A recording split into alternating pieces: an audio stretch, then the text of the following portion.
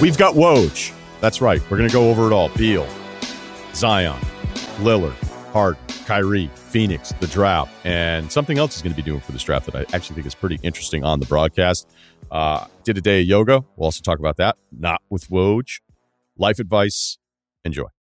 It's the Ryen podcast presented by FanDuel. The road to the NBA Finals starts now, and FanDuel is the best place to get in on the action. Right now, you can check out the new and improved Quick Bets, which are back and better than ever for the NBA playoffs on FanDuel. Find what you're looking for faster and easier with more props right at your fingertips. You can check out live bets like 3-minute markets and exclusive live bets like quarter player props, player assist combos, and more. So download the app today and bet with FanDuel, official partner of the NBA. The Ringer is committed to responsible gaming, so please visit rg-help.com to learn more about the resources and helplines available and listen to the end of the episode for additional details. Must be 21 and older, 18 plus in DC, and present in select states. Gambling problem? Call 1-800-GAMBLER or visit rg-help.com. This episode is brought to you by Hotels.com.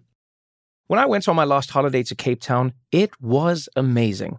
My friends were there, the weather was phenomenal, and most importantly, the food was fantastic. But one thing I struggled with was finding the right places to stay. You know, all I want is a great bed, a fantastic shower, and breakfast that doesn't end at 8 a.m. I'm on holiday, I'm still sleeping. I also like ease, and the Hotels.com app easily helps me to find a perfect hotel for every trip. Whether you're looking for a family-friendly getaway or a relaxing spa weekend, on the Hotels.com app, you can compare up to 5 hotels side by side. Now, why would you want to do that? So you can see prices, amenities, and star ratings. And best of all, you don't have to switch back and forth between options. See? Ease. So, start planning your next getaway and find your perfect somewhere in the Hotels.com app today. Adrian Wojnarowski of ESPN joins us this morning. We're a week out from the draft, all the free agency stuff. It's good to catch up, man. Good to see you. How are you? Well, Ryan, it's great to see you. Great to be with you. All right, so let's get through as much of this as we can. We know that you reported that Bradley Beal and the Wizards appear to be working on a potential trade for him going somewhere else. We both know Winger, in charge now. Not a shock to see them kind of change course. What's the latest with Beal? Yeah, so I think since Michael Winger took over, hired Will Dawkins as his GM, and he get a new front office in Washington, and kind of, especially with Kyle Kuzma, Kristaps Porzingis, both of them having the player option, I think it's more likely Kuzma goes into free agency. Porzingis, we'll see what he does. He could opt in at a pretty big number. He could opt out, become a free agent, etc. It's a little bit of an inflection point, too, for what you want to do with that roster. And I think the conversation is among Beal, Winger, and the Wizards, Ted Leonsis, who he's been close to since he's got there 11 years ago, and Mark Bartelstein, his agent, is if the Wizards want to rebuild, if that's the direction Michael Winger wants to go in, does it make sense to look out there, see what might be there in the trade market? Teams are certainly interested. They've been calling to see what that would all look like. And so because he has the no trade clause, you really have to work together. And because trade's got to work, obviously, for both sides. So Beal gets to decide where he goes, or more so, he gets to decide where he doesn't go. He doesn't necessarily get to decide where he goes. And Washington has to find a deal that makes sense for them. And with 4 years left on that deal, they don't have to rush in. They don't have to take a deal that they don't want to. But I think the interesting part of this is going to be with a new collective bargaining agreement, that second apron, which most teams are treating a little like a hard cap. And Beal's contract is massive. It gets into the 50s. It gets into I think it hit 60 right before it's 57 million. Yeah. So how does that fit for a team? Are you going to get a bunch of assets back? Are you going to get multiple firsts and a good young player? Are you going to hope to get one first round pick back and treat it like you're glad to clear the cap of the money? I think it'll probably be somewhere in between. But yeah, that's so I think this is, I don't know that there's a deal imminent. I think it's going to take time. And I think it's really going to take time for teams to figure out what the asking price is and then what they would want to give. And then is that a place Beal wants to go? This isn't an easy one. What do you think Beal wants? What I think Beal wants, what I think he's always wanted is to win in Washington. And if Michael Winger can show him a pathway in the next year or two where he says, hey, I think we can win. I think we can be a contender if you hang in there with me, then I think he's all in on that. If Winger tells him or is telling him, I don't see how we can do that, then it's where can I go that we can win? Because he does love DC. He's loved that market and living there. He's been connected to that community, but you're approaching 30 years old. This team has missed the playoffs for the last 5 years without a winning record. I think even in the year they got in. So I think if that's the direction the Wizards are going to go, and then I think then there's a conversation to be had on where Beal might want to land. Yeah, because as you talk out the Beal thing, and granted there's more money, but he's younger than Lillard, who's 33 in July. Lillard's got over 90 million on the next two. You know, you think of the stature of the players, and I would look at Lillard as a higher level than what Beal has done. But in a vacuum, you go, okay, I'd want these kinds of players. But because of the second apron stuff that we're touching on here, because of the age factor, maybe more so with Lillard, the length factor with Beal, because the market, if the public knew what the market really was for these players, would we be underwhelmed? Yeah. I think it's going to be really interesting as to, people got a little conditioned last year by the Gobert deal, by the Durant deal, but it's a new CBA and it's going to look different. And I think anybody who's taking money on with players and it starts with a 4 and it starts with a 5 annually, you got to be really, really sure about, like health and productivity, and because you're not going to be able to do a whole lot else with the cap. If that's your second best player, now if you've got two guys in the 40s and 50s, it's going to limit you. And so I think, listen, if you're trading for Beal or you're trading for Lillard, hypothetically, Lillard's not available. You believe you're a team that you're trying to get over the top. You think you're a contender. I don't think you're trading for those guys because you're in a rebuild. And so I think, how much do those teams want to give up? How much are they going to give up? And then if you're Portland, hypothetically, or Washington, you get one swing at getting value back for a player of that caliber, and you just can't. Lillard doesn't have a no trade. Obviously, Beal does, so he has more say on. Beal has more say on where he would or wouldn't go. But I think you're in a position where, for those franchises, you've got to maximize that deal, and sometimes it takes time for that to all play out. We're not there with Lillard now, and I don't know that it does get there. But I think for Beal, I'm not sure this would just happen in the next week. It could, but I think that they do have time on their side. And Beal's not dying to leave. He's not asked for a trade. He's not said, I want you to move me. But I think if you're Washington, you're trying to weigh everything. If we brought back Porzingis and Kuzma on deals we might like as an organization, or, we keep Beal, we start the season with Beal, what is it all going to look like? They don't have to unravel this thing all at once. They have time. They just got there. Okay, you said something, I think, almost a couple different times about Lillard there that makes me feel like I want to follow up. Are you saying he's not available, or is this total? It feels like this is in a different category than at least whatever we're in with Beal right now. Is that fair? Oh, way different. Yeah, they're not talking to teams. Portland's not trying to trade Damian Lillard. Damian Lillard's not asked to be traded. I think he's around the facility every day. He's engaged with that front office and organization. Listen, I think they're going to try to do everything they can here at the draft and in free agency to build around him. certainly there's a lot of attention at number 3 on, is there a big time veteran player that they can flip the third pick for? I don't know that that player's out there for them. That pick has a lot of value. And if it's going to be Scoot Henderson, can argue the fit with Damian Lillard, but if you think that's the best player, really talented guys can figure it out. If you're in Portland, you hope Shaedon Sharpe makes a big jump, and you have every reason to believe that he can do that. He showed flashes last year. He's going to be really good. You're trying to re-sign Jeremy Grant. Are there some other moves you can make? Now, I don't know if any of that makes them a contender, but Damian Lillard signed back up to retool this roster around him. It's hard to do it overnight.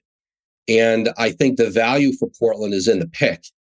And I just don't know that there's a player out there that is available that justifies moving out the third pick in the draft, rookie scale contract on a player you think has a chance to be maybe an all-star. Well, you better get a lot back. And I don't see it right now. I don't know that they see it out there right now. And so whether that's a disappointment to people or not, I don't know. But I think right now, a week out from the draft, I think they're using that third pick on a player. Okay, I have other draft questions, but I want to run through some of the other headline guys. And the next one in line here is Zion. He's played in 114 games since he's been drafted. And again, that's 5 drafts ago. 29 games this past season. The off-court stuff, it's embarrassing, and it's certainly a conversation. I don't know that any of it would really matter. It would never factor into an evaluation of a player if you're actually healthy and playing. He's got the contract coming up, 5 years, $194 million on that extension. There's some clauses there, including one I saw that he has to be like under 295 pounds. I was looking through it this morning, and I was like, okay. I think if you're a team, despite how disappointing the Zion experience has been so far for the Pelicans, that and I don't even mean this specific to like Zion and New Orleans, but still somebody this young that, yes, there's major concerns, but it's almost like this haunting feeling like, what if we actually do trade this player? Despite a lot of evidence that tells you it's not getting off to a great start, I wouldn't, and this is just me kind of like theorizing on it, as much as all of the stuff right now, as the noise is really negative about him, I'd imagine there's still massive hesitation to pull the trigger on something like this. I agree 100%, Ryan. I think if you were going to trade, listen, it's hard to trade a player when maybe his value is a little bit of a low. Like you said, played 29 games last year. Certainly they wish he played more. They need him available more. They need Brandon Ingram available more if they're going to really contend. But unless you're getting in at 2 or 3 in the draft, and I don't think they're going to get in at 2 or 3, and I don't know that they've offered Zion to anybody, I would be surprised. I would be really, really surprised if they moved off of him. Now, teams can quietly test the value of what a player is. Team GM, president, who's close with another GM and doesn't think it'll get out, can make the call one-on-one. Hey, would you do player X for player Y? And I think that happens more than people know. You're seeing what the value. You're seeing what the value. You might suspect what their player's value is, but you can get it confirmed by calling around a little bit. Sometimes that can get out, or sometimes I would be shocked. I'm not saying that the Pelicans have done any of that. I don't know that they have with Zion. But it does happen. That doesn't mean you're looking to trade a guy. You just want to know what he's worth. That happens all the time. I would say outside of, 6, 7, 8 players in the league, it probably happens with almost everybody else at some point. But he's too talented. He's still too young. You saw in that brief period last year, they had the best record in the league, right? When he went down or close to it. He's unstoppable. When he's on the floor. And so I think you give it at least another year or 2. But I don't know that right now is the time to move off of a guy when, again, if you're moving off of him, hypothetically, if I'm another team and I'm asking for another young all-star player, I'm saying to myself, they know that player better than I do. They know way more than I do. And the fact that they're willing to give up on him, why should I trade for him? I think that is some of the thought. Now, different organizations are at different places in terms of risk reward. And then, of course, what are you giving up for him? All that being said, listen, I won't rule anything out. You can't in this league, but I would still be really, really surprised if Zion Williamson is not on New Orleans opening night roster. Yeah, I like how you framed it with a surprise, because I think that, it was weird being at the combine where you're just talking to guys and you're catching up. And I'd always ask, like, hey, what do you think about Harden? And it was pretty overwhelming that so many people thought that he would leave for Houston. And there are times, too, where I think you probably could relate to this. Like, sometimes I'll ask, like, okay, but what do you think specifically? Like, what makes you think that? And then sometimes I'll think, like, is everyone just repeating what they heard from the guys 2 rows over? Because it never feels specific. So every now and then, I'll be a little annoying and be like, okay, well, what specifically makes you think that? And there was only one person that told me something that made me feel like it was specific, but I still think that was kind of a guess. So despite whatever I think about Harden, I still think it would be a really tough look for him to go, you know what, I'm good. I'm just going to go to Houston, get my points, not contend. When, whatever you think of Philadelphia, with Harden and Embiid and a tweak here, tweak there, it's still a good roster. It's still something that if things were to break their way, they could get to an Eastern Conference Finals, maybe beyond that. I don't think any of us are watching Harden feeling like it's prime Harden. Houston has to spend the money on somebody, but I wonder how much of this message has been just leverage, hoping you can get the extra years from Philadelphia. Yeah, you're right, Ryan. And I mean, I reported back, I guess it was Christmas, our Christmas Day show, about that Houston was going to be a real factor. And it was true then. It's true now. It doesn't mean he's going to go there. But the fact was, it was on his mind.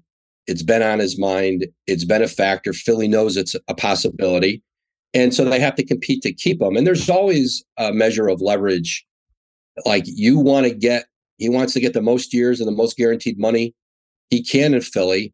And he needs someone to help him do it. Now, that also means there are a lot of things that draw him back to Houston.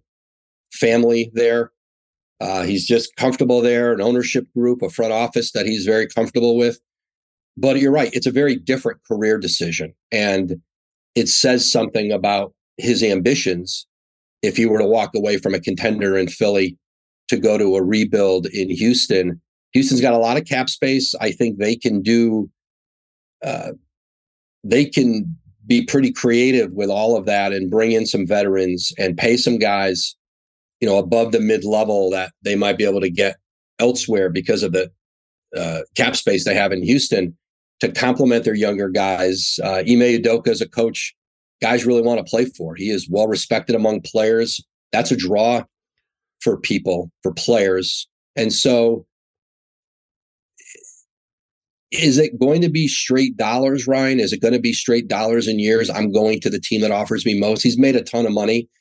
There's got to be somewhere in there, if the numbers are comparable, fairly comparable, where you're making a decision on it's more of a personal lifestyle decision of going home.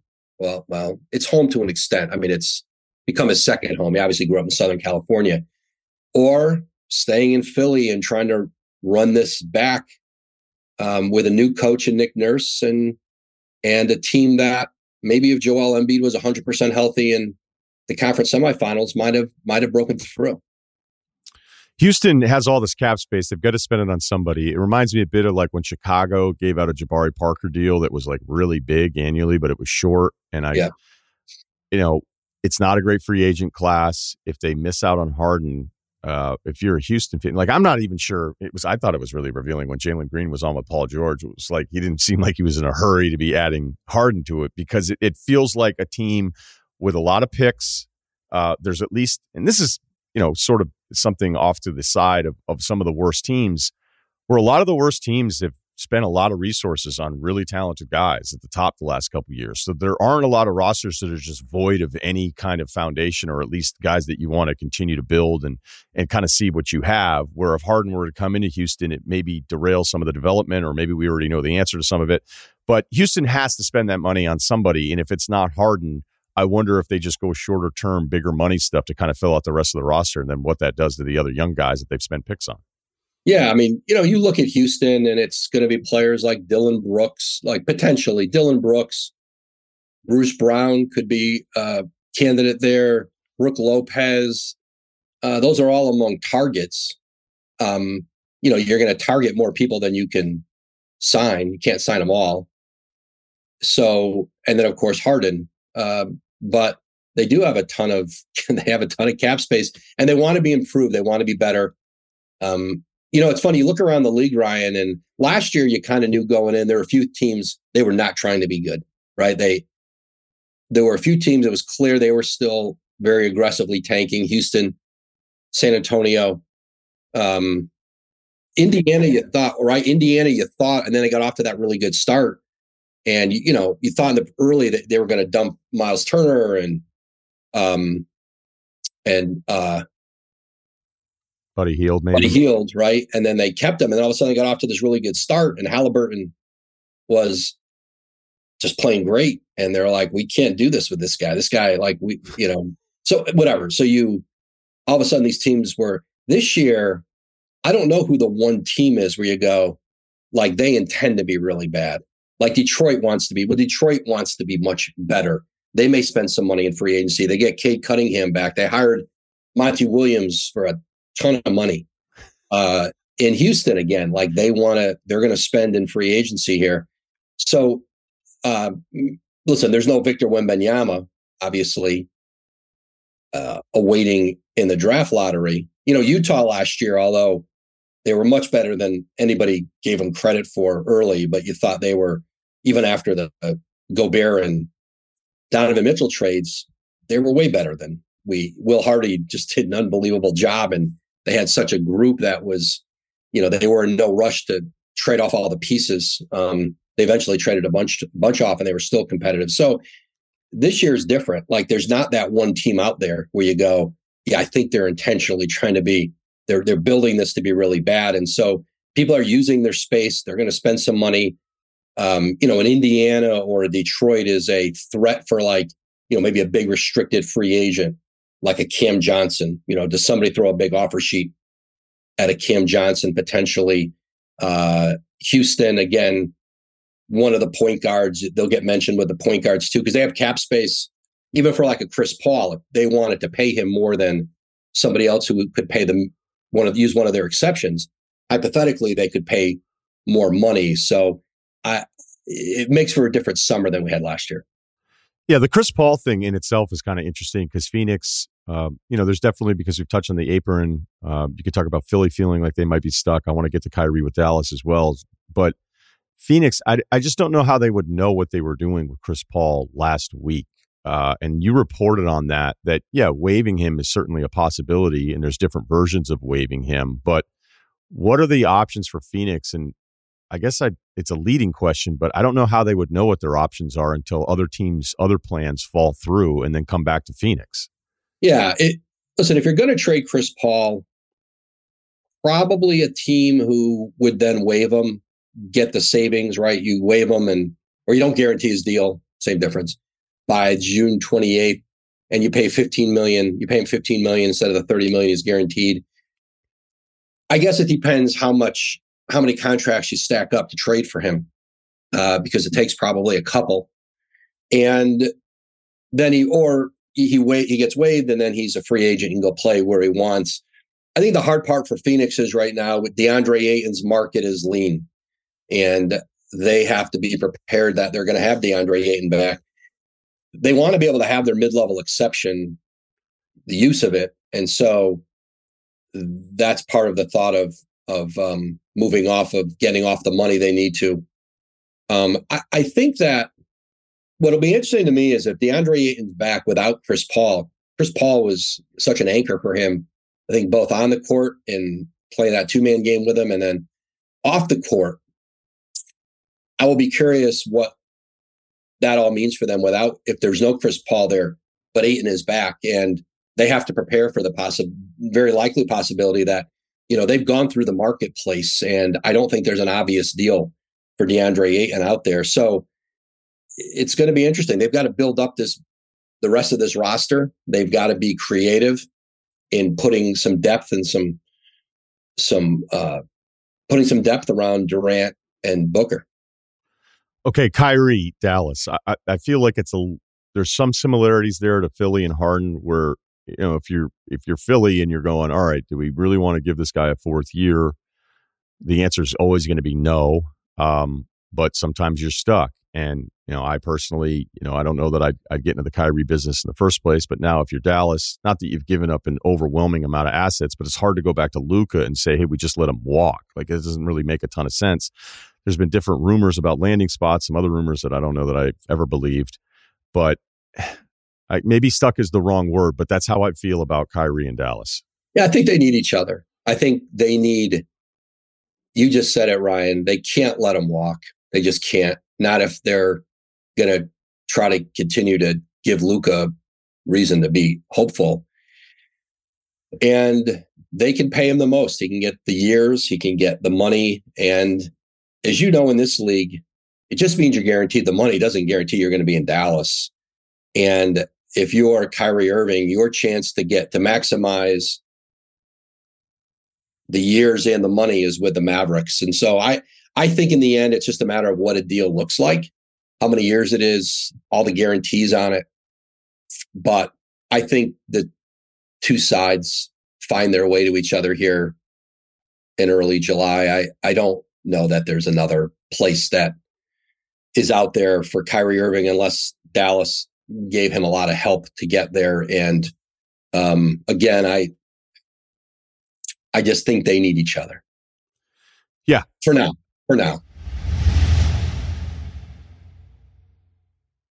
This episode is supported by State Farm. So look, a little rock hit your dude's windshield on the highway. And at first you're like, what is that? I'm like, oh, it's just a little mark. Nope. Now by the end of the ride, it's a big crack. And it'd been a while. So I check out the State Farm app. I go, hey, this is what happened. And the funny thing is I was like, do I want to go app first or do I call? Old school guy, probably should call. It's like, let's check out the app. Not only did it take a minute to get done, they set up the glass replacement.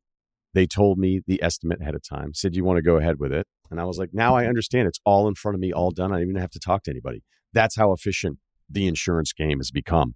But really, the only words you need to remember are, like a good neighbor, State Farm is there. State Farm has options to fit your unique insurance needs, meaning you can talk to your agent to choose the coverage you need, have coverage options to protect the things you value most, file a claim right on the State Farm mobile app, just like I did, and even reach a real person when you need to talk to somebody. The app was so good, I didn't even need to do that. Like a good neighbor, State Farm is there. Learn more at statefarm.com. This episode is brought to you by Hulu Plus Live TV. Looking for a better way to watch live TV? Stream your favorite sports and shows on over 95 live channels with Hulu Plus Live TV. Get access to Hulu's entire streaming library, Disney Plus and ESPN Plus, all in one plan. Start your free trial of Hulu Plus Live TV today. Live TV plan required. Restrictions apply. Access content from each service separately. Learn more at hulu.com. I want to get to the draft here, but I want to ask a question about, your role. Look, we've known each other a long time. You're really one of the most powerful guys in sports media, and teams, players, agents know that. How do you balance the information part of your job with, hey, is this guy just trying to use me to get his message out there when it's not really even, it's not a report, it's just a preference? How do you do that? Well, I think, Ryan, over time, you understand the people that you're dealing with a lot of the same people over and over for a very long period, especially me. I've been doing this a while, and you learn over time track records of people with you. And sometimes you learn lessons the hard way, like very early on. You go, oh, okay, that's, decisions I would have made in my first or second year or third year at Yahoo are different than ones I make now at ESPN after having covered the league on a full-time basis for, I don't know, however long it's been, a decade and a half. So your judgment is, you're always making judgments. Every day you're making a lot of judgments on information, what rises to the level of being reported, what is not quite ready to be reported. That's always the hardest decision you have to make. What's a real conversation going on? What's a cursory thing that isn't really actionable. And that's how you're always trying to measure it. And being able to talk to a lot of people around a situation gives you a better sense of that than trying to base it off of one person with one agenda. So, it's important. You better have relationships at all the levels. So if it's ownership, president's level, GM, coaching, player, league office, union, agents, all of them together create a prism to see situations through. And looking through any one of those prisms can often be trouble. And so, but again, different people have different, their track record. And a lot of these people that you're talking to every day or virtually every day or very often all year long when things are happening, when things aren't happening. And so, you rely on your ability to trust people, trust the information, and then just do the best you can. Nobody's track record's perfect on it. I'm certainly not perfect, but you do the best you can because you're going to be judged on. In the end, you'll be judged, and rightly so, on the information that you report. In the Woj book years from now, I want a chapter on the top 5 guys I stopped listening to. You probably won't do it. I'm just, as an editor, I'm just giving you. All right, so let's talk draft. We know with Wembanyama going number 1, this is special stuff. It's felt like Miller 2, Scoot 3, but there's a couple quicker draft questions I have here. Just, do you have a good sense of 2-3? I think if it was today, it's Miller 2, Scoot Henderson 3. Can change. I know Scoot Henderson had a good workout in Charlotte. He was impressive, and I think he was impressive in Portland. But Brandon Miller, I think for most teams, if they could get up to 2, it would be Brandon Miller. I don't have reason to believe. Again, I don't think it's in pen yet, but in pencil, I think it's Miller, Scoot 2-3 right now. After that, I don't know. I think it's still pretty wide open.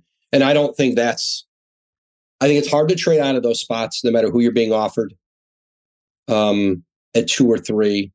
If you think there's 3 potential all-stars in this draft, I mean, Victor's a whole nother level. He's different level, but we know this, like Cam Whitmore may end up being the second best player in this draft or the third best player in this draft. History tells you, as sure as everybody seems it's Brandon Miller, Scoot Henderson, maybe it ends up being one of the Thompson twins. Maybe it ends up being Cam Whitmore, because history tells you that's how it usually goes. Now, it's your job as an organization to figure out who that might be. But the consensus right now, I think, are those 3, 1, 2, 3. I didn't think I was going to ask a San Antonio question because there's not much drama to it. But, when you look at Wembanyama, and obviously I'm concerned that I almost feel like he's going to have to go through an injury. I think younger guys that haven't filled out enough, although reading about some of his workout and preventative stuff, I'm like, well, at least they put together, it feels like a really good plan here.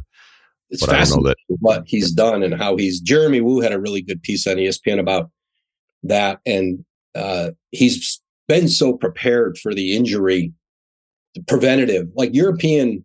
I think where a lot of the American medicine with teams, they started to bring in some of the guys with the European from Europe, was the feeling was, it's funny. I want to say R.C. Buford was one of the first people who described it to me as this a long time ago. So it's ironic with Victor, I guess, or coincidental, that the view internationally was to be preventative, right? To be preventative with injury. And that's where you saw a lot of organizations start to channel some of that thinking, and they're hiring from Europe. And Victor and his team and his family, they really prepared him, because at 7'5" and that body, that's what you worry about. But he's done a lot of unique things that might give him, you might look at him differently than some others who've been injury prone at that size. Yeah, because even like the way I think about it, because I'm not ever going like, oh, hey, I'm certain he's going to be hurt because the bigger guys that move a certain way, they don't have a great track record. But it's like, okay, look at all of Durant's injuries. And even knowing every one of those, you would still take him number one. If someone said, hey, this is what he's going to be, but this is how often he's going to be hurt, you'd be like, okay, here's the card. I'm taking him number one. So I think that's not that there's any hesitation on San Antonio's side. I think the more interesting part of it is that he's so defensively ready. He's so skilled offensively. And, I like Keldon. I like Sohan a lot. They need some help at the guard spot. And, they obviously have some flexibility with this summer. I wonder if they can sell this as a competitive team a little bit earlier than we're used to with a team taking up number one pick. Yeah, I agree. Like, they don't have to slow. It's not their style to try to go too fast with this, but he's going to be really good, really fast in the league. Like, wait till he's in space. Wait till he's in all that space in the NBA that he doesn't necessarily have in Europe. And people have to guard him in the open floor. It's funny. The guy we don't talk about when you think of the comparisons, I haven't heard his name as much, Yao Ming at 7'5". And I remember doing a podcast with Yao Hall of Fame weekend. It was in Toronto. And I was surprised at how forthcoming he was about the injuries and some of the causes of them. And listen, this was a player who I think if he was healthy, he would have been an MVP in the league. I really believe that. He would have had an MVP season or two. But it was so different with him because of his responsibilities with the national team. I remember the Olympics in Beijing, and he was coming off a significant leg injury in Houston. He wasn't ready to be on the floor, but he felt such an obligation to be there for the opening ceremonies and then to play against the United States in that first game for China. And he was literally dragging that leg up and down the floor. One of the loudest arenas I've ever heard was Yao making like a 16, 17, 18 footer on the first trip down the court against Team USA with Kobe and Chris Paul. And I remember those guys after, like, they felt the gravity of it. They knew what Yao meant to them. But he talked to me about just like, yeah, I cut my career short because of what I had to do with the national team. And I had to play through injuries I probably shouldn't have played through. And it was a very different. Victor Wembanyama won't have any of those challenges. He'll be protected and he doesn't have those issues. It was just different for Yao. And so when we look at these other 7'5", 7'4" guys, I understand the concern about injuries, but I also think this is a very different situation in a player who's in position to be, he's been prepared for it to be different, and he'll be protected in a way that as much as Houston wanted to protect him, they weren't allowed to because of Yao's national team responsibilities. And whenever, we'll talk about the draft and you go, okay, could Orlando get aggressive here? Could Oklahoma City just pick their guy with all of this capital? Utah, same kind of deal. Factor in that next year, everybody's telling you 24 is going to be one of the worst drafts in recent history. Although I guarantee like the first week of June in 24, you're going to hear guys saying, you know what, I kind of like, there's some guys I like. But as like, I would say 2 years ago, people already were telling you if they don't change the rule, the entry rule, like 24 is going to be terrible. So factor in the apron where it's like, okay, I've got all these picks. Like, I'm not going to be able to pay all these guys. But the math, the pricing of moving up, whether it were 3 to Scoot, and if you want to give us more perspective on Portland there on this answer, that'd be great too. But the NFL comp of like, oh, we'll move 8 and 16, like that really moves you up. In the NBA, it doesn't. And I always kind of think back to that Eddie Griffin trade of over 20 years ago with the Nets. 2001, Houston moved 13, 18, and 23 to take Eddie Griffin number 7. And when I think about that trade, I'm like, that's actually a rarity. Like Richard Jefferson, Jason Collins, and the guard from Pepperdine. Brandon Armstrong. I have a great story about that pick. You want to give it to us? I was at the Bergen Record. Okay. And I was a columnist at the Record. And I covered a lot of Seton Hall that year. And I knew Eddie Griffin was a very talented player, but I knew he had a lot of issues. And Rod Thorne had just taken over as the Nets GM. And I remember sitting with Rod after his press conference. And he was talking about, I made a lot of mistakes in Chicago character-wise and putting players around Michael that I learned I am not going to build a team that way. I made mistakes in Chicago, and I'm going to do it very differently here. And the Nets were coming off of some questionable guys. Felt like they had to clean it up a lot. And I didn't own a cell phone then. I don't know if everybody had them, but I didn't have one. And it was just different. I wasn't an NBA. I was a general columnist. I was not a beat. I wrote a lot about the Nets. Anyway, so they draft Eddie Griffin 7th. And I was like, oh my God. I write this column, just ripping Rod Thorne. And I just said, this is everything Rod said he wouldn't do. I know Eddie Griffin's talented, but he was in his backyard. He knows the issues here. Like, this is a real mistake. This is everything Rod Thorne said he wouldn't do. And all of a sudden, it was just, again, a different time.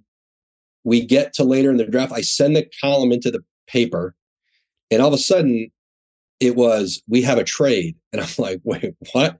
And then that's traded the pick for the 3 guys. And I think Houston had taken Richard Jefferson, but now he was going to, Houston and however. Right. It was the 3 Houston picks, right? Moving up to get Eddie. Right. And so, and I'm like, and I liked it. And I thought Jefferson was a good pick. I think he'd averaged 13 points a game, but people were high on him and stats didn't matter. He was young and on a really good Arizona team. And now it looked like a pretty good pick, at least having Jefferson. And so I remember I called the paper and I'm like, you cannot run this column. You got to kill this thing. You cannot run it. And they did. It was back then you would just plug. It was called a plug. You just put an ad in there. And then I wrote a new column for the second edition. Thankfully, the column never ran in first edition. And then the second edition, I wrote, hey, this was a great trade. This was smart. They got some depth here. Eddie Griffin, there's some concerns here.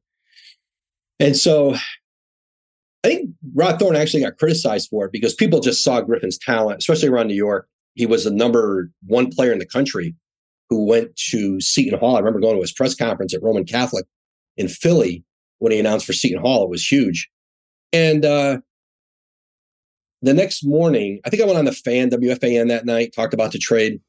And the next morning, I remember Rod calling me again. It was on like a landline at home and said, hey, thanks I appreciated you understanding what we did with the trade and being fairly supportive, something like that. Rod's a super nice guy.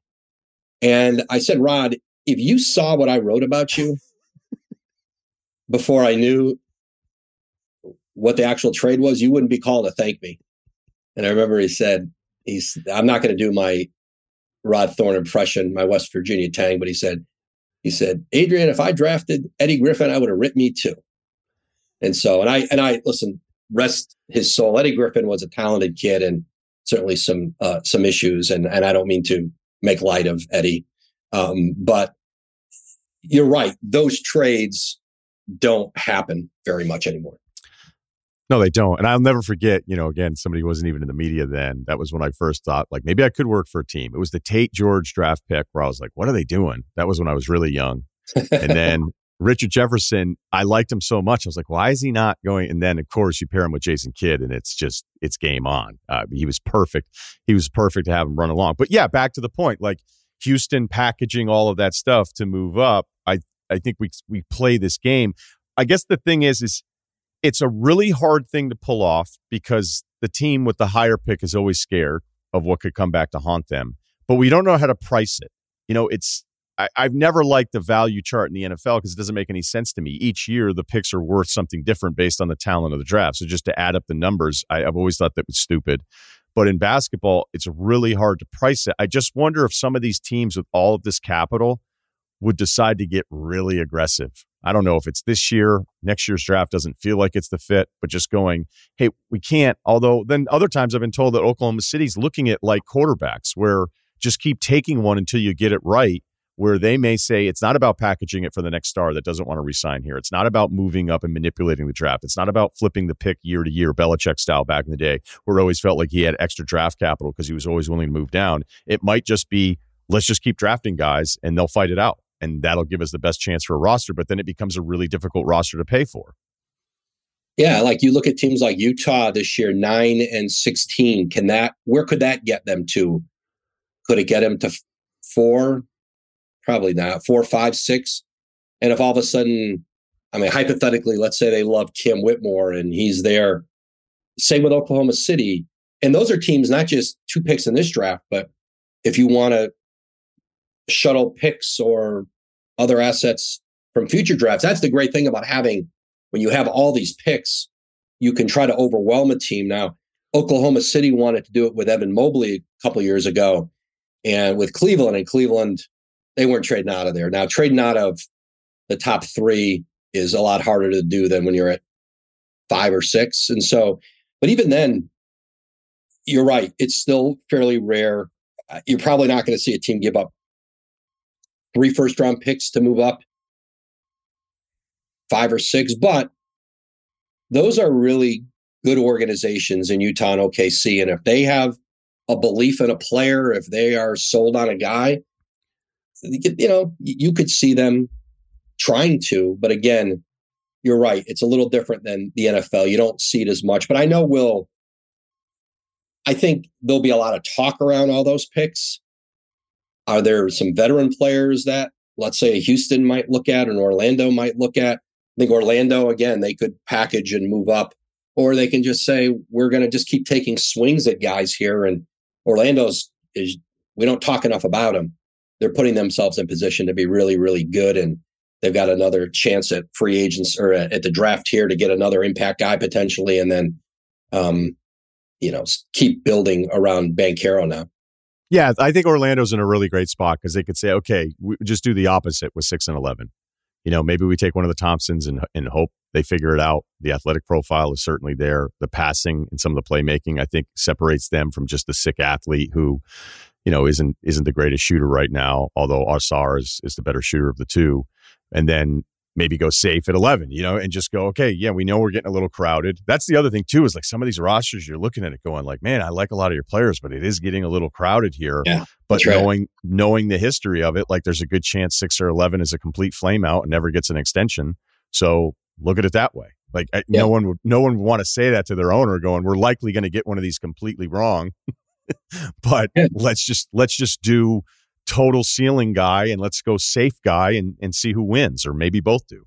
Yeah, right. And as teams have these lottery picks and working out, a player like Jarrett Culver is going in and working out for teams. He was the 6th pick in the draft not very long ago, and he's trying to stay in the league, trying to get back in the league as a regular, on a roster. So there's a lot of risk, obviously, and you're not going to hit on all these guys and going to miss on a lot. That never changes.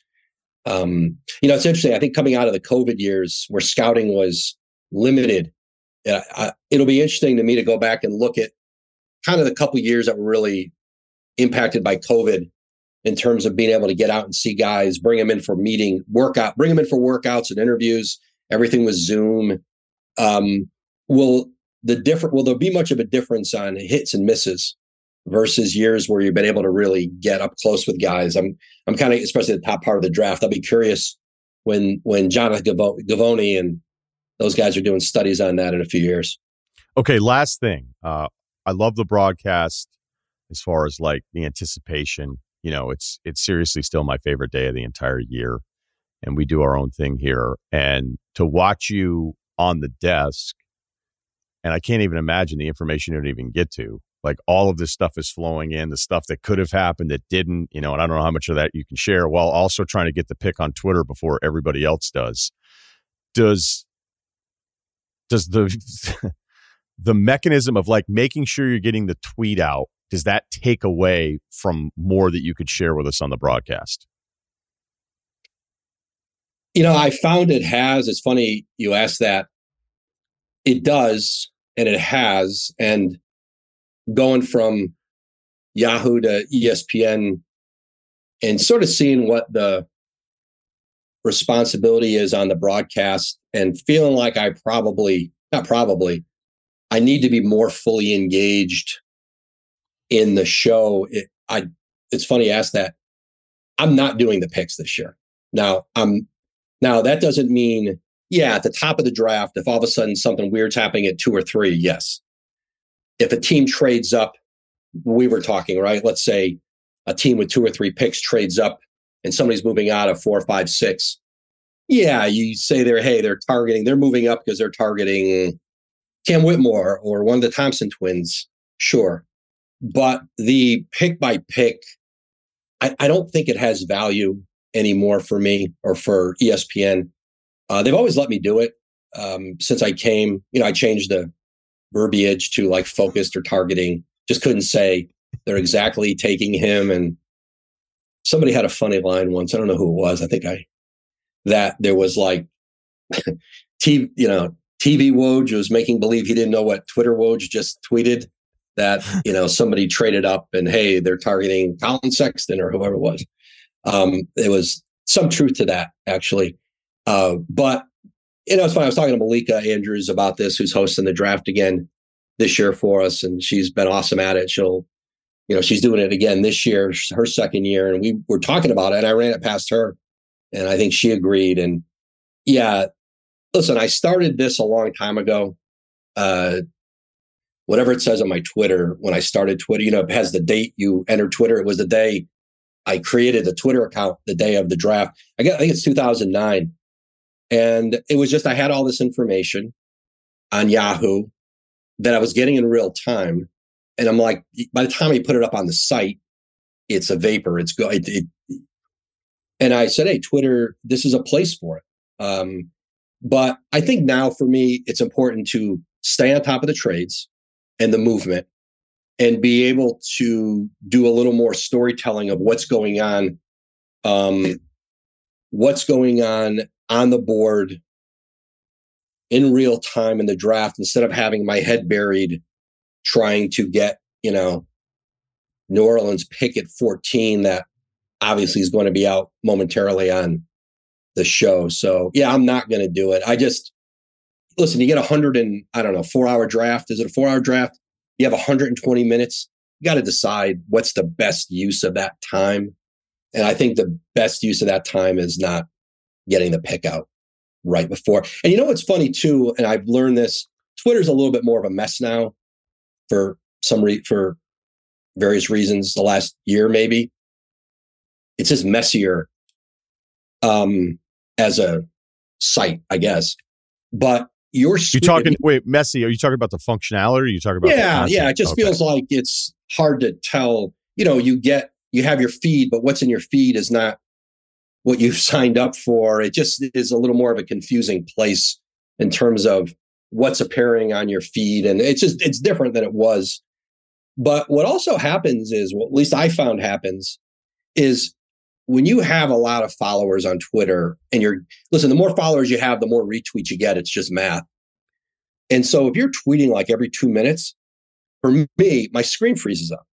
It'll freeze up because the amount of retweets just freezes. And so you're always sort of having to reset.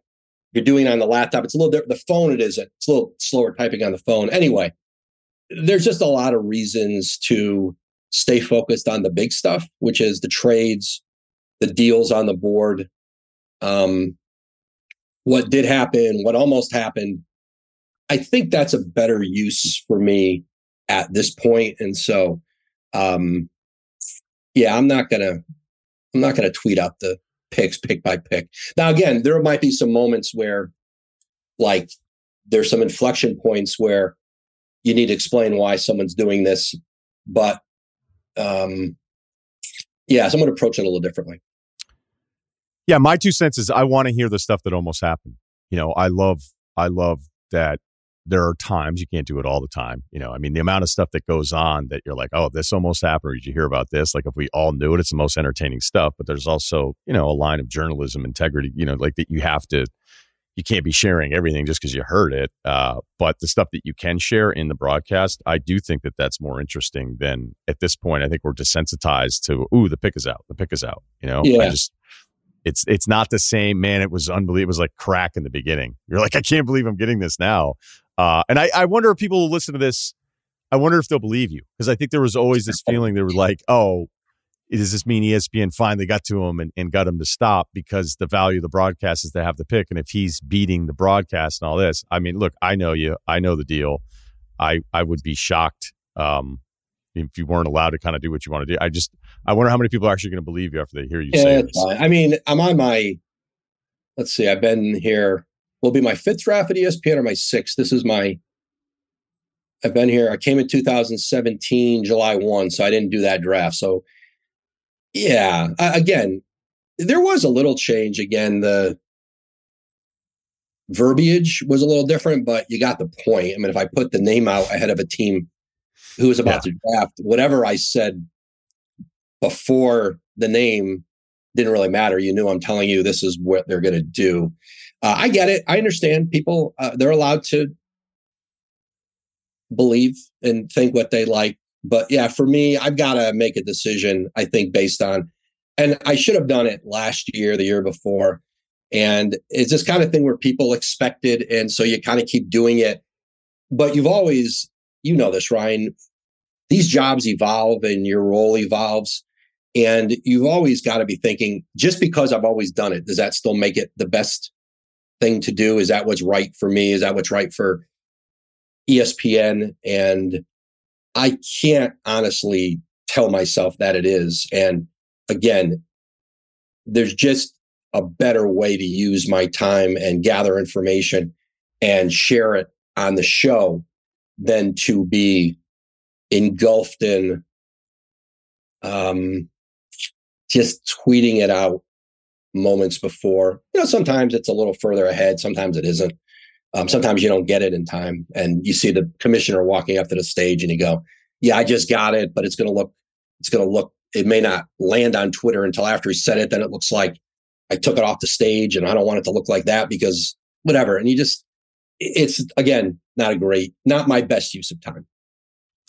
Well, I appreciate your time on what I know is a busy week leading up to all this stuff. Looking forward to the draft, and make sure you check out the Woj pod. A really good conversation with Wizards owner Ted Leonsis. Some good stuff in the most recent episode. So thanks as always, man. We'll catch up soon. Ryen, always a pleasure to be on with you, man. Apple Card is the perfect cashback rewards credit card. You earn up to 3% daily cash on every purchase every day. That's 3% on your favorite products at Apple, 2% on all other Apple Card with Apple Pay purchases, and 1% on anything you buy with your titanium Apple Card or virtual card number. Visit apple.co/card calculator to see how much you can earn. Apple Card issued by Goldman Sachs Bank USA, Salt Lake City branch, subject to credit approval. Terms apply.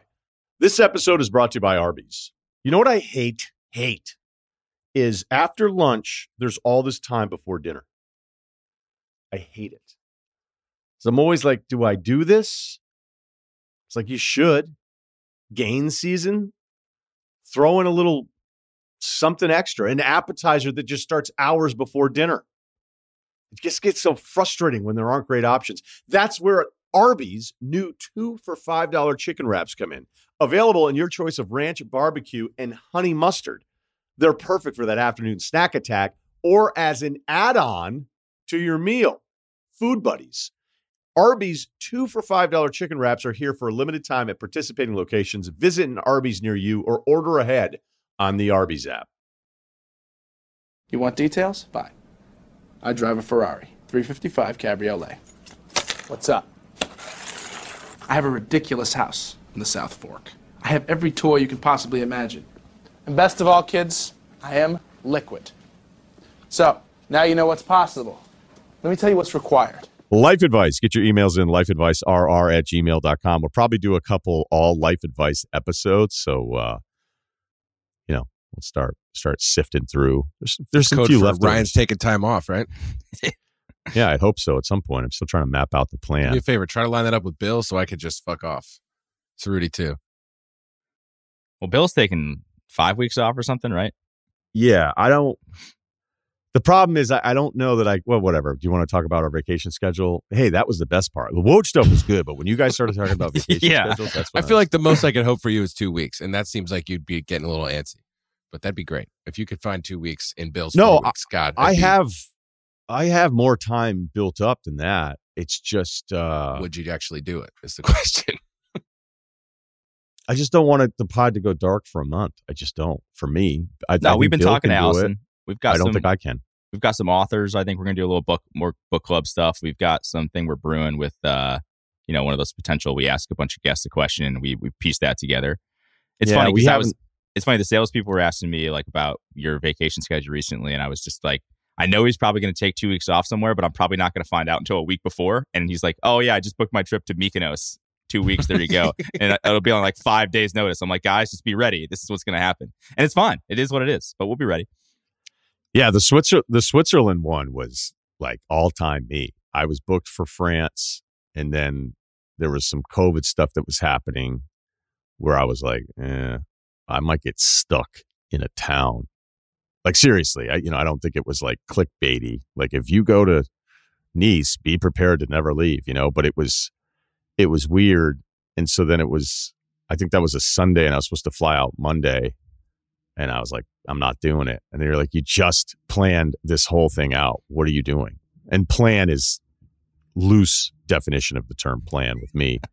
And so then I got even more pissed after I canceled it. I was like, are you seriously going to do this? What the fuck? Go somewhere. And then I looked, I was like, you know what? Switzerland, it's on. And it looked like it was pretty laxed in comparison to some of the other places. And so I just booked an afternoon flight to Zurich.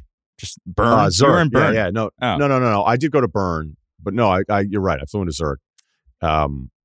And that was its own COVID adventure getting out of there, because they were like, no, wait, you have to do this to even get out. And that was after I'd already been to Lucerne.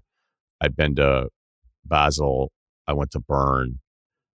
I trained through. I mean, it's so fucking awesome traveling through Switzerland, because you land at the airport and then you just go like, which towns do I want to go to? And you grab your bag and you're at the train. It's so awesome. And then as you're rolling through Switzerland, you kind of want to be like, maybe I check out this town and play darts and have a couple pints, and then you're like all right, but then what am I going to do? Wait a second. Yeah, right. So I hit up the bigger cities, and it was cool. Nothing was better than Lucerne. In Zurich, when I came back through, it was so rainy and shitty. And then I had like one of those 3 a.m., 4 a.m. wake up deals. So you're just like, all right, that you're not going to do anything tonight. And Sunday in Zurich it felt very traditional. Like the restaurants are open and stuff despite the weather, but it was, everything was closed. Every store, everything was closed. But it was still like in the weird, how do I get out of here COVID thing. And then when I went to the hotel, I was like, I had researched it to make sure I get the quick test. And they were like, no, you're outside of the window, right? You're outside of the window. You're not going to be able to leave. You're going to have to leave another day. And I was like, that's not going to happen. I'm like, I have to get out of here. And so you're taking it. Damn it. No, boat or something. Right.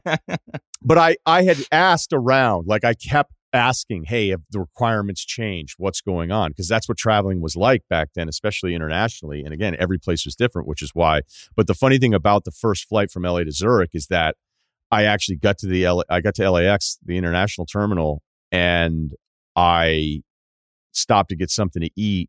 And then I didn't realize how far the gate was. Like there's some gates that are so far away from like the main concourse area. And so they started calling my name, and I'm like, uh-oh. And then I look on my phone and it's like, are you not an athlete? It's a 12-minute walk. And then the iPhone hasn't updated for athletes. And I was like, all right, it's not going to take me 12 minutes. And then I'm walking through, I'm not running, because the least cool human beings have ever looked throughout time is running in an airport. No one's ever looked cool doing it. Maybe OJ, but it's kind of tough to compliment him. I was actually like going, you're not going to make the flight. Like you're minutes away from either going to Switzerland or going back to your couch. And I was just like, whatever. Like, maybe I'll go to Spain tomorrow instead. Like I was like, whatever. So yeah, to Cerruti's point, it sort of sucks because I never quite know what I'm doing until the very last minute. And then honestly, on the way back, the whole Switzerland thing is just a money grab. The whole thing was a joke. It's like, well, no, if you want to get out of tomorrow, you have to do express testing. Like, what is that? Like get an extra fucking Kleenex? Like, express testing is this and this one is this. And then you're not going to be able to get through it. I showed up. Place was empty, tested, boom. Here's your thing. You're good to go back on the flight. But yeah, wild times back in the day. So 2 weeks, huh? We'll get 2 weeks. Well, what I'm going to do is I'm going to bounce. I won't be live, I would imagine, for multiple weeks, but we'll have shows banked, and then we'll see what happens. Kyle, I think there's a killer behind you in the window. My whole family's on this porch, and they're just like, it's our favorite place to be. We don't care that you're working down here. My brother's shirtless walking around. I don't know. All right. Speaking of shirtless, did yoga. They make you keep your shirt on. for the one that I went to. I did not do hot yoga. I mentioned it briefly on Tuesday. And yeah, I can't. We'll see how it goes. I'm going to go, probably 10 times. I can't go next week. You bought a pass? Because we're doing I didn't buy a pass. Shout out to Soho Yoga, though, in Hermosa Beach, right near the pier. Our instructor, Anastasia, great energy. And I'm not just saying that in a yoga way.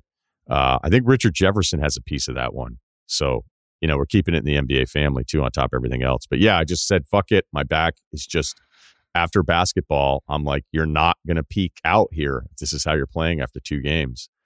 And I just said, all right, enough of this. I should have done it years ago.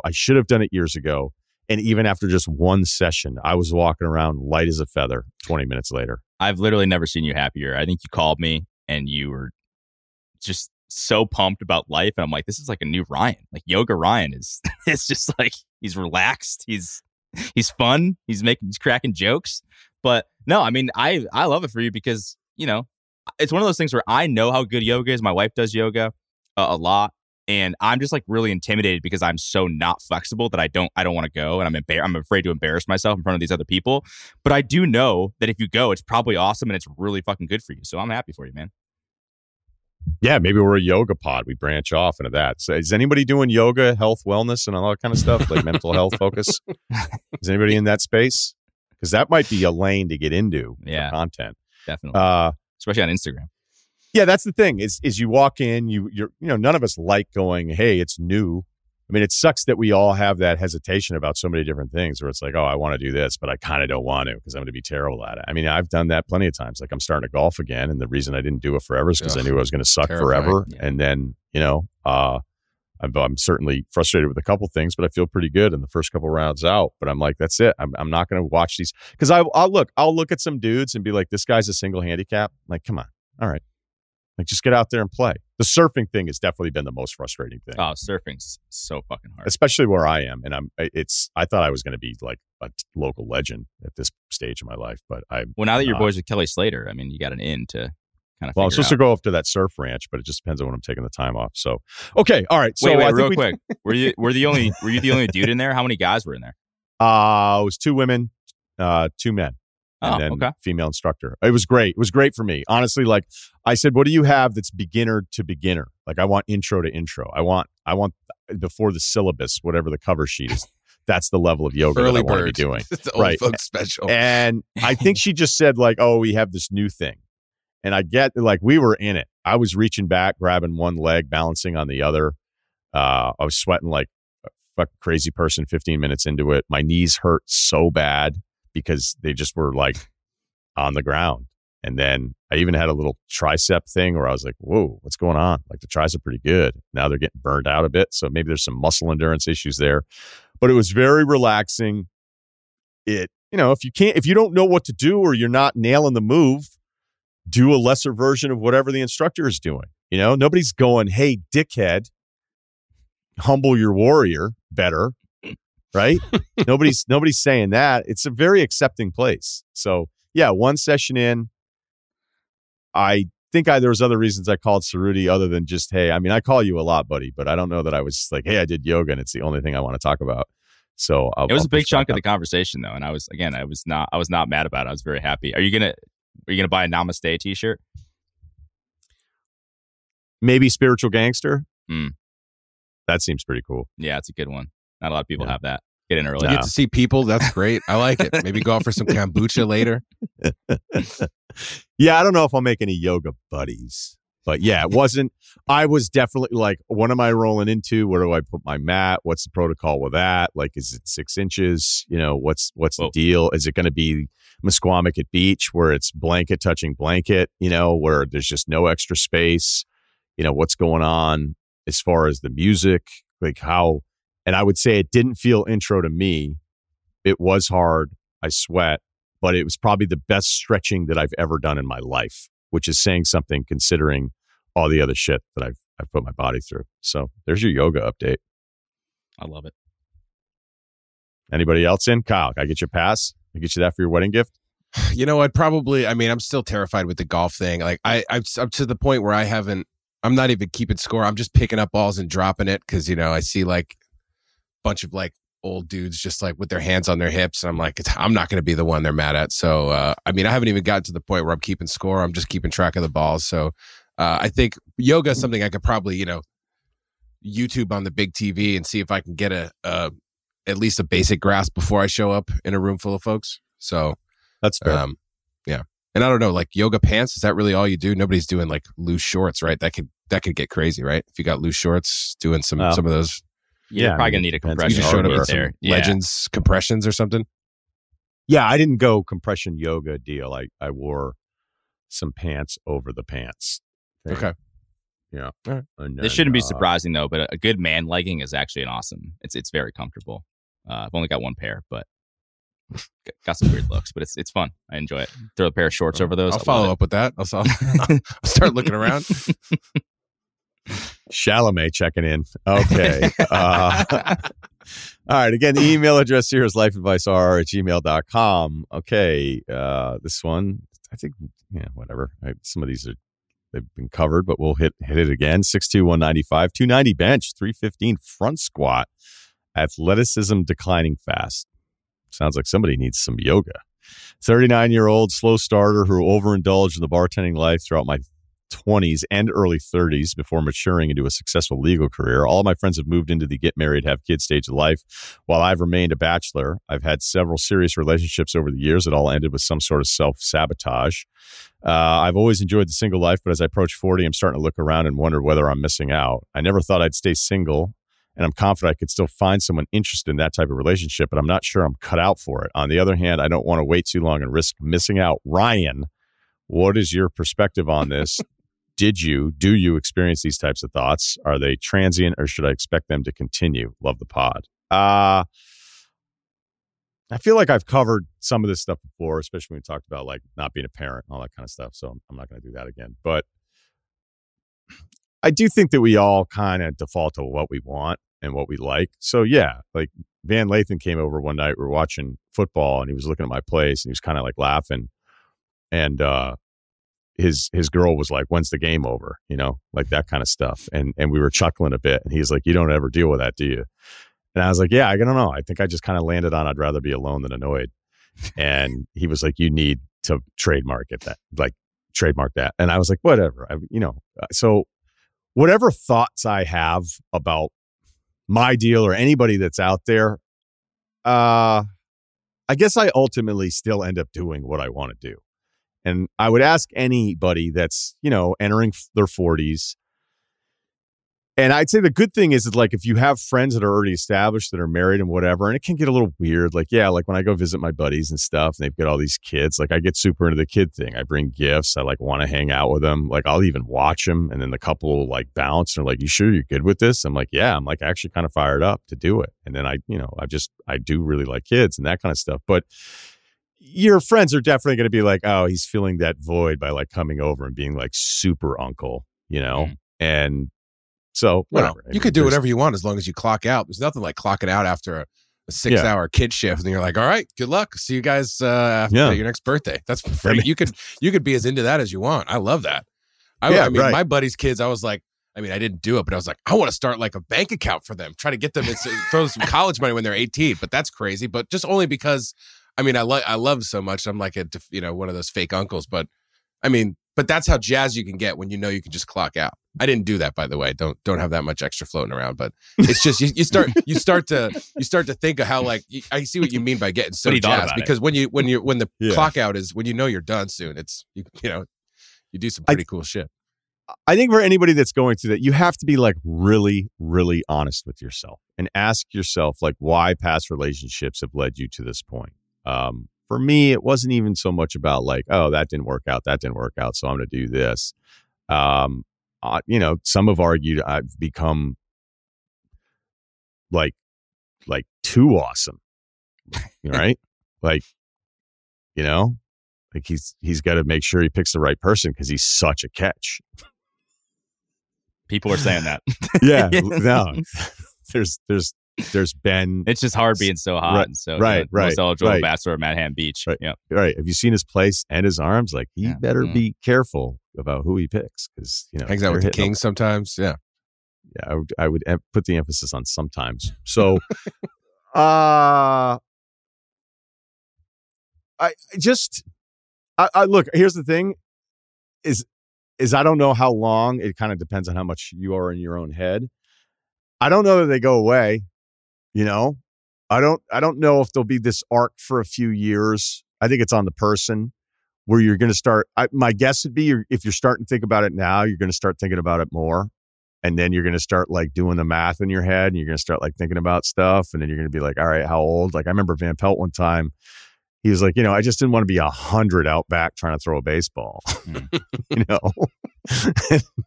I was like, yeah, that's actually, it can sound silly, but that's like a really good part of the math on all this. And then I imagine it's likely a circle of events where then you're just kind of like, all right, whatever. Like this is my deal. And what you have to probably ask yourself is like what you're actually willing to do. Like what is your relationship compromise? And for me, it always had to have been something where that other person has something that's so important to them that it fills the void of me not being about the relationship every single day and then ultimately a family and all that kind of stuff. So I think those are the things, I don't know how honest we all can be about these things with ourselves. And yeah, I'll admit, like some days I'll be like, you serious, dude? And then I'm like, yeah, I guess I am. And then that's it. Like it's a fleeting thing in my head and then it's kind of gone. But if it starts to become obsessive, then maybe you give it another shot there. It is a very, as I mentioned on the Part of My Take life advice thing that we did, kind of a special as PFT was honoring his father passing. So we did kind of an evergreen one with you tape weeks ago. You definitely have to like ask yourself some really, really hard questions. And you might be making a mistake. You could be making a mistake. You can pretend you'll be able to predict exactly how you'll feel at an older age, but it's going to be kind of hard until you're actually in the situation. If you're by yourself, you don't have a family, and then everybody else is married, and then you're like 50 something. And then you're like, okay, what are you doing now? Like I already have my boat license. So I don't even know. What's next? Yeah. Yeah. Like I kind of really I've got the 50s covered. I don't think the pilot thing, I did one lesson and they fucked with me pretty good with it, which I didn't love, but I kind of did because it gave me like the full scope of it. I don't know if I would ever actually be comfortable enough. Probably would be if I did it enough. Like if I did 10 hours with somebody else. No, everybody Volunteer that fireman, I know. start hanging around the firehouse. Everybody loves a fireman. I think it would be like a youth basketball coach in an underserved area of the country. Yeah. Perfect. Right. I think I would try to do something where it was, an area of the country where kids are not given the resources that they need and just volunteer, something like that. But I don't know. I mean, I'm saying it and I might be like, no, you're just going to watch Wizards game. Does any girls listen to this podcast? I mean, come on. No, it just got better. I'm kidding. We don't need that. We don't need that. Okay. Anything else to add to that? I mean, I'm trying not to make that one a bummed out thing, but I'm just trying to like throw the widest net at the topic in that really it's kind of up to you. But like the thing you have to figure out is, am I doing what I actually prefer, or am I taking too long to get in a situation that I'm actually going to like way better? That I'll look at my current situation and I'll be with somebody and be like, oh my God, I can't believe I did that. And I think it's a really hard answer to be honest about with yourself. Yeah, this was directed squarely at you, so I'm not going to try to say anything. All I know is, a lot of folks are on their second marriage at 45, 50, but just nothing. I mean, it's done. It's not like, wow, that's weird. They're getting married. Oh, let me ask you guys, like, what do you think you would be like, Kyle, if you were by yourself? I don't know. I'd probably have a lot more friends, be staying out a lot later. I'd probably be awesome, I think. You'd be more awesome. I'd be more awesome. Yeah, I think so. Well, listen to Kyle. So the age gap between you and I, we're answering two completely different questions. Yes. So I probably shouldn't even ask you. And the same thing with Cerruti. Like you guys are so much younger than me that, like Cerruti, did you think you would get married? Were you in your 20s being like, I expect to be married and I want to have a family? Yeah, I grew up in like a town. So I dated a girl for like 6 years in high school into college. And whoa, it was weird because it was like the first girl I ever, was with that I really liked. I thought I was in love. And I was like, oh, this is it. Like, we're good. Like 21, we'll get married. I have a couple kids by 25. Like, that's That's just kind of what you think about. And that would have SEC Steve over here. That would have been a horrible decision. Yeah. No, but I do think about it because so like I think we ended up like fully breaking up maybe my sophomore year of college. And so wait, we're talking 14 to 20? Yeah. On and off. Son of a bitch. And she didn't go to the same school as me, so that kind of got complicated. But honestly, we weren't even really that compatible. Great girl, we just weren't compatible. It's fine. But it was your first experience, so you didn't know that you weren't compatible yet. And it's weird when you're young, too. You're like horrified to lose that comfort level with that other person, man. Like, I remember having one of those where I think I was 20, I was breaking up with somebody, and I was like, oh my God, it's never going to be the same. I'm never going to have this comfort level. And you're just too young to realize how stupid that is. So I remember just being like, all right, cool. Like, I figured I'm going to get married. This is what's going to happen. And, then I went to college, and I don't know. You just kind of like, it's like an awakening, I guess, of things. And, we broke up, and then I started doing stuff career-wise. I did some internships. I went to DC for a bit. Like, I knew I wanted to get into sports kind of thing. I didn't know exactly what I wanted to do. And I look back now, and I'm like, my life would be so different. Like, I would not have worked at ESPN. I wouldn't be here with you guys right now if this happened, because like I would have just kind of settled down faster. But it took me a while to kind of figure that out. So your kid would be 15. Yeah, exactly. I'd be like going to like almost high school graduations here, which is incredibly strange. So I just say that to say like, things like periods in your life are very different. You think that you want something and you don't. Now, as you get older, like obviously you have less time and you're like, hey, there's all this peer pressure and all your friends are married, having kids, then it's on you too. But at the end of the day, it's like, as what you said, like what's going to make you happy? Are you going to be bummed for the rest of your life? Like, I don't think you just get married to get married or find somebody I wouldn't say that's a good call, because as Kyle said, that's probably how you end up getting divorced in your 40s. But I don't know, like if it's a real priority to you and you know that you're going to be bummed the rest of your life if you don't find somebody, then get on the apps and start doing your thing. I'm sure you are doing that, but I don't know. It's a difficult question, I guess. Don't married friends always want to set you up too? Like if you got a bunch of married friends, aren't they like, I mean, I'm not sure if that's how, I think there's something cool about meeting somebody that old-fashioned. My married friends not on don't. the apps. They're no. Well, like, I'll meet a new couple, and then the wife will be like, wait, like I have somebody for him, and then the guy will be like, don't do this. Yeah. Like, trust me. Don't even bother. It's basketball season. Don't do this. Let's wait until August. I've said straight up, I'm like, I'm just going to get in front of this and pre-favor you. I'm just going to do you the favor by not having you in 3 months have to be on the call with your friend being like, what is this fucking guy's deal? So you know what? I think there's one little small part to this that we've already spent a lot of time on this, but I think it's, at least because there's a bunch of different ways you can go with this. The finality of being older, of thinking like the next person you meet, and it's like, all right, I guess this is it. Like you can make it harder on yourself, harder than it certainly needs to be.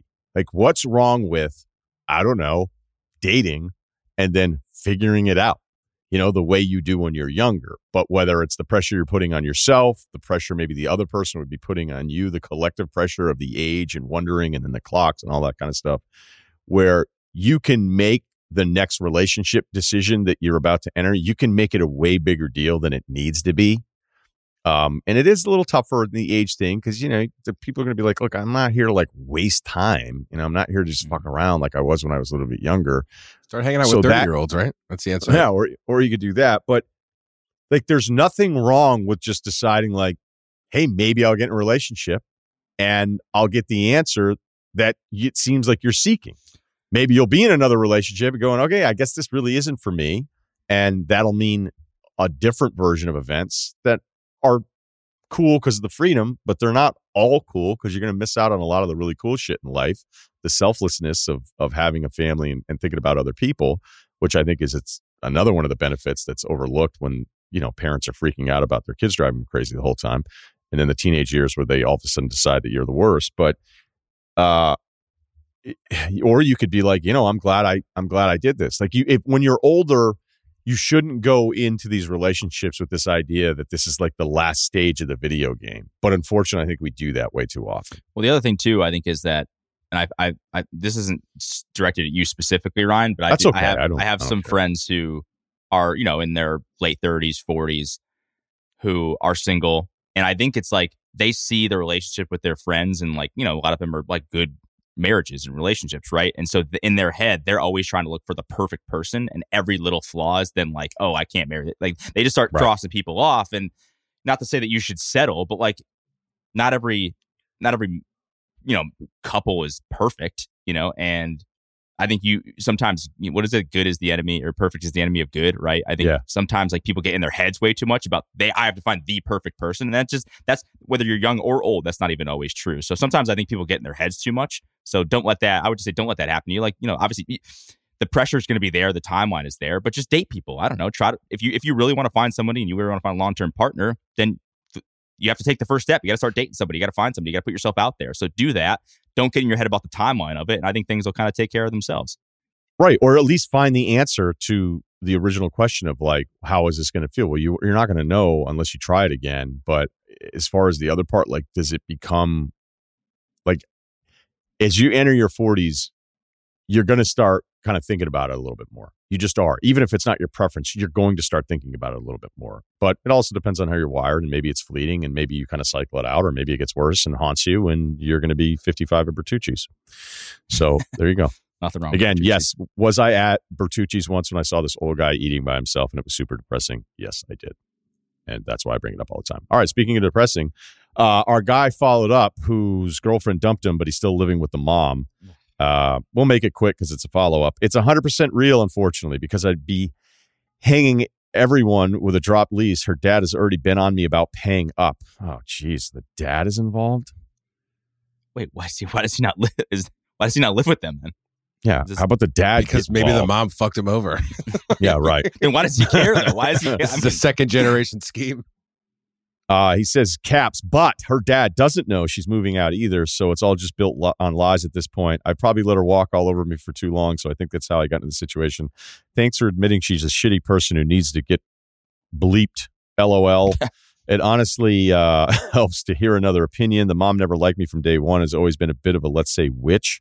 But my ex was never like her until all of this happened. But her complaints with me for context that I wasn't as romantic as she'd like. Lack of pet names.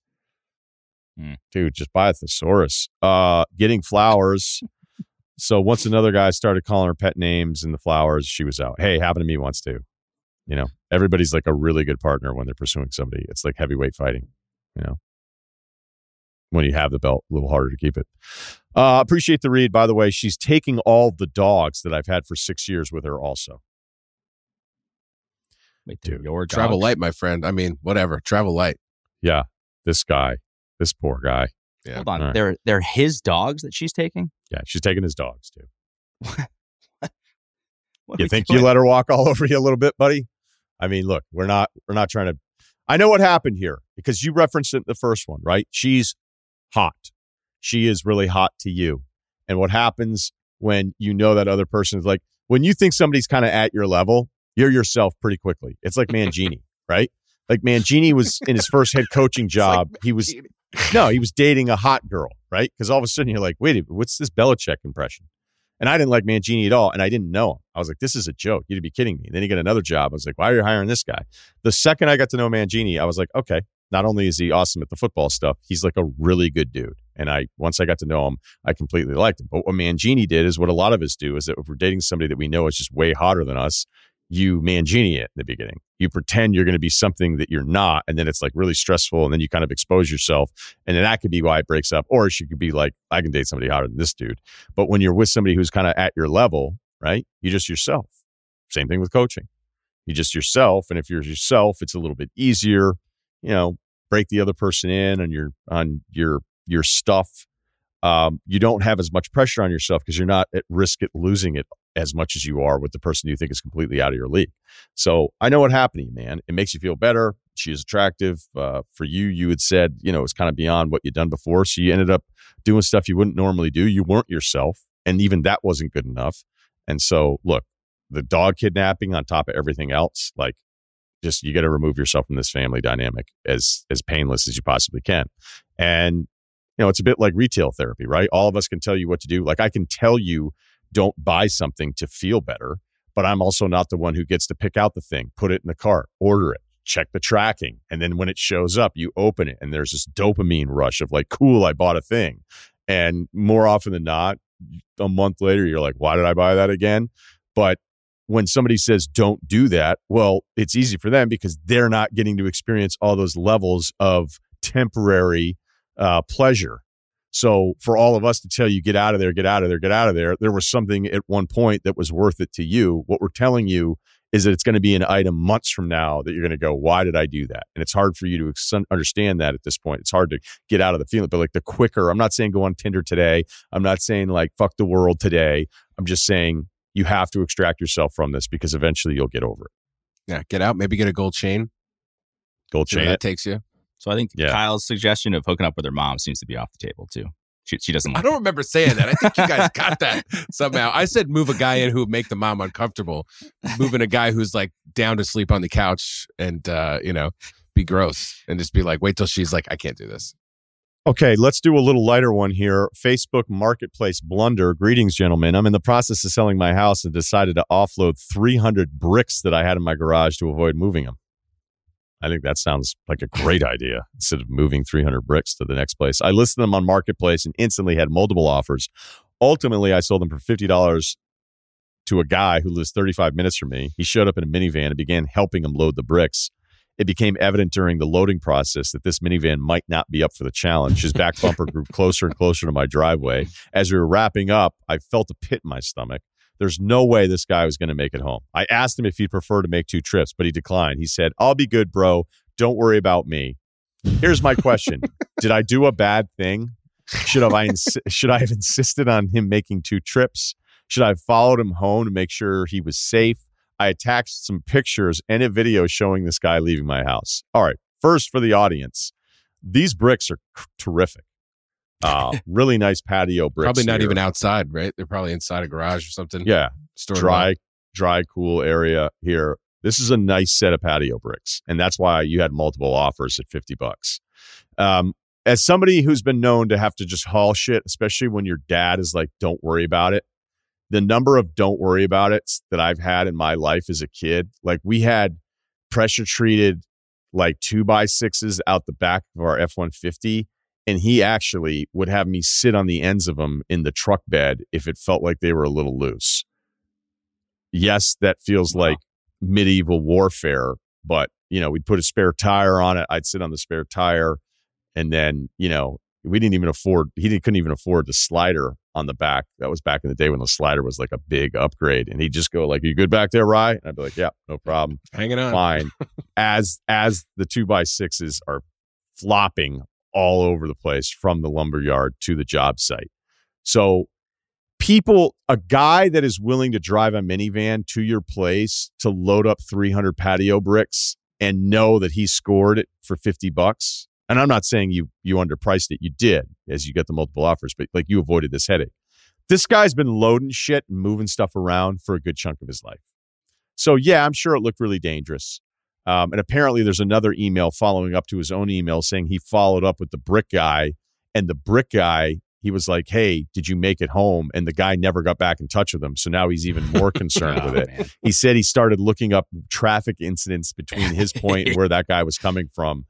I think you're worrying about it way too much. Guys that buy used bricks know the game, and their risk aversion, like they will put anything in anything just to make it work. Right. Yeah. They'll do whatever it takes to do the job in one trip. These guys don't know about second trips. They don't, to them, that is like, I'll retire from the game of hauling shit, especially used shit, if I have to do it a second time. One trip is happy hour for this shit. Are you kidding me? One trip is everything. Their whole life revolves around, their mission statement would be, I can do it in one trip, no matter what it is. So don't feel guilty.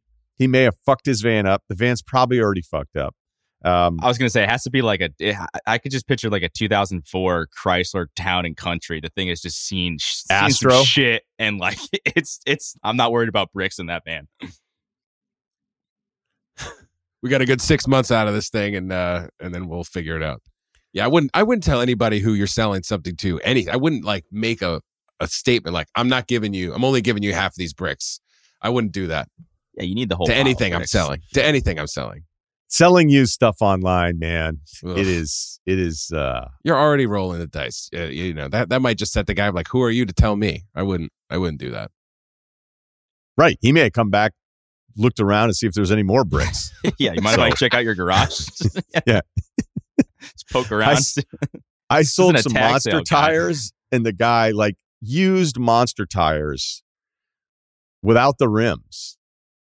And I think did a thing online. And this is I was 21 or 22. And the people that showed up to buy those used tires and the shit that they were trying to pull, I was like, look, it's firm. Here's the price. It's a good price. They were bald as hell. I don't even know if they're going to pass inspection anymore. But again, these are expensive RC car type tires for a real truck. So to get 4 of those at $50 is still a decent deal, because I don't know what the hell the guy was going to do with it. I mean, half the town's Vermont. And I don't even know how often those cars are even street legal to begin with. But that was my first experience with it, where I was like, whoa. Because you had to be wired a certain way to be like, wait, 4 heavily used monster truck tires for sale for $50. Let's get over there. We got to get to his house right now. Yeah. We don't have time. Right. My roommates are like, wait, what's the deal? And of course, you live with whether 6 of us, there's going to be some guys that completely understood it. And then there's going to be some other uptight dude, usually Fairfield County. Yeah. Oh, we're just going to have strangers show up to our house. Dude. Yeah. Go tires. I'm like, dude, what do you think's going to happen? You think we're going to get robbed? We're not getting fucking robbed. Maybe the tires later. are out front. Yeah, maybe later, but you're not going to want to rob anything from that house. When I was between jobs, after I left ESPN, and then the thing with Scal and whatever didn't work out, I had a summer where I just didn't have a lot going on. So my dad was like, why don't you just put a patio on the back? I got all these bricks, and he kept the bricks from their old patio and whatever. So I was like, all right, cool. I'll pick them up. And I was like, yeah, I'll just bring my Jeep. It's fine. And my dad is a plumbing, heating, air conditioning guy, knows his shit. But he's also has access to all these trucks. And I was like, yeah, I'll just bring my Jeep over to be fine. He's like, no, idiot. We're getting the rack body truck. So we got this huge rack body truck. It's only probably 12 by 10. It's not even that big. Probably can't. I don't know if that fit in a minivan or not. But the notion of me putting that in my actual car, he was like, you're an idiot. That's not what we're going to do. So I don't know. Maybe this guy's just built different, but he definitely fucked his car up. Sounds like we got a little one-trip Steve here. Yeah, I moved myself out of college with that rack body truck. I'm not afraid to load some stuff up, but I just figured I didn't think it was going to be that big of a deal. I'm like, yeah, it's a Jeep. I just pavers, whatever, it's fine. And it was apparently a very stupid decision by me. Okay, there you go. We covered a lot: bricks, relationships, and yoga. That's Life Advice. Again, lifeadvicerr@gmail.com. Thanks to Kyle. Thanks to Steve. Next week, live show. Gramercy Theater, New York City. So I think we're still a little on the fence about what we're going to do, because then on Thursday, we're going to be doing 3 or 4 different draft pods, pre, during, post. So that means we're definitely not going to have a Thursday episode, but we're going to figure out how we're going to do the Tuesday thing with a very, very special guest for the live show. And I promise the live show episodes, normally, they're not everybody's favorite, but we're going to do something that'll make it worth it. So there you go. All right. Please subscribe. Ryen Russillo Podcast, Ringer, Spotify.